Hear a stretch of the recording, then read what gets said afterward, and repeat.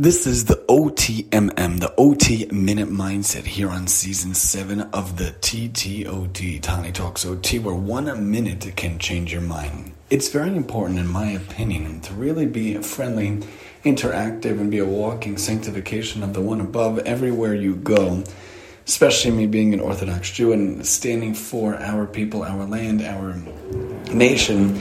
When we go around at work, we should be friendly, we should be nice, we should have manners, and we should get to know the workers, not in a bad way, but in a good way. Hi, how are you? What's your name? Oh, thank you so much for helping. You know, these kids are great. I'm an OT. I work in the public school, and all the parents and the teachers, I try to remember all their names and a lot about their life stories. I know this teacher has 2 kids. This one lives in Long Island. I know this one is married, doesn't have kids yet, and this one has older kids.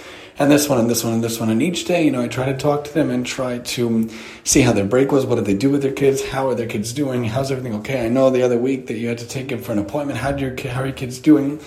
And you would think that this is common sense, but it's really not so sensible, and it's really not so common for many people. But if we could do this, if we could have the manners, if we could have the proper interactions, the whole world would be more peaceful. The whole world would be more beautiful. The whole world would be more interactive. And it really starts with us.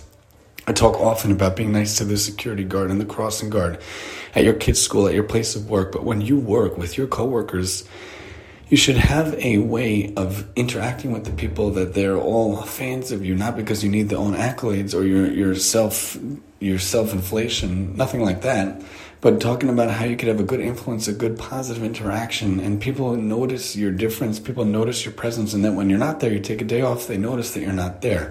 Do good, be good, act good, interact with your coworkers and ask them about their life, get to know their names, get to know a little bit about them. They're helping you, you're helping them. It's only proper to sanctify the one above and do what we can in our life. Join us next time here on the OTMM.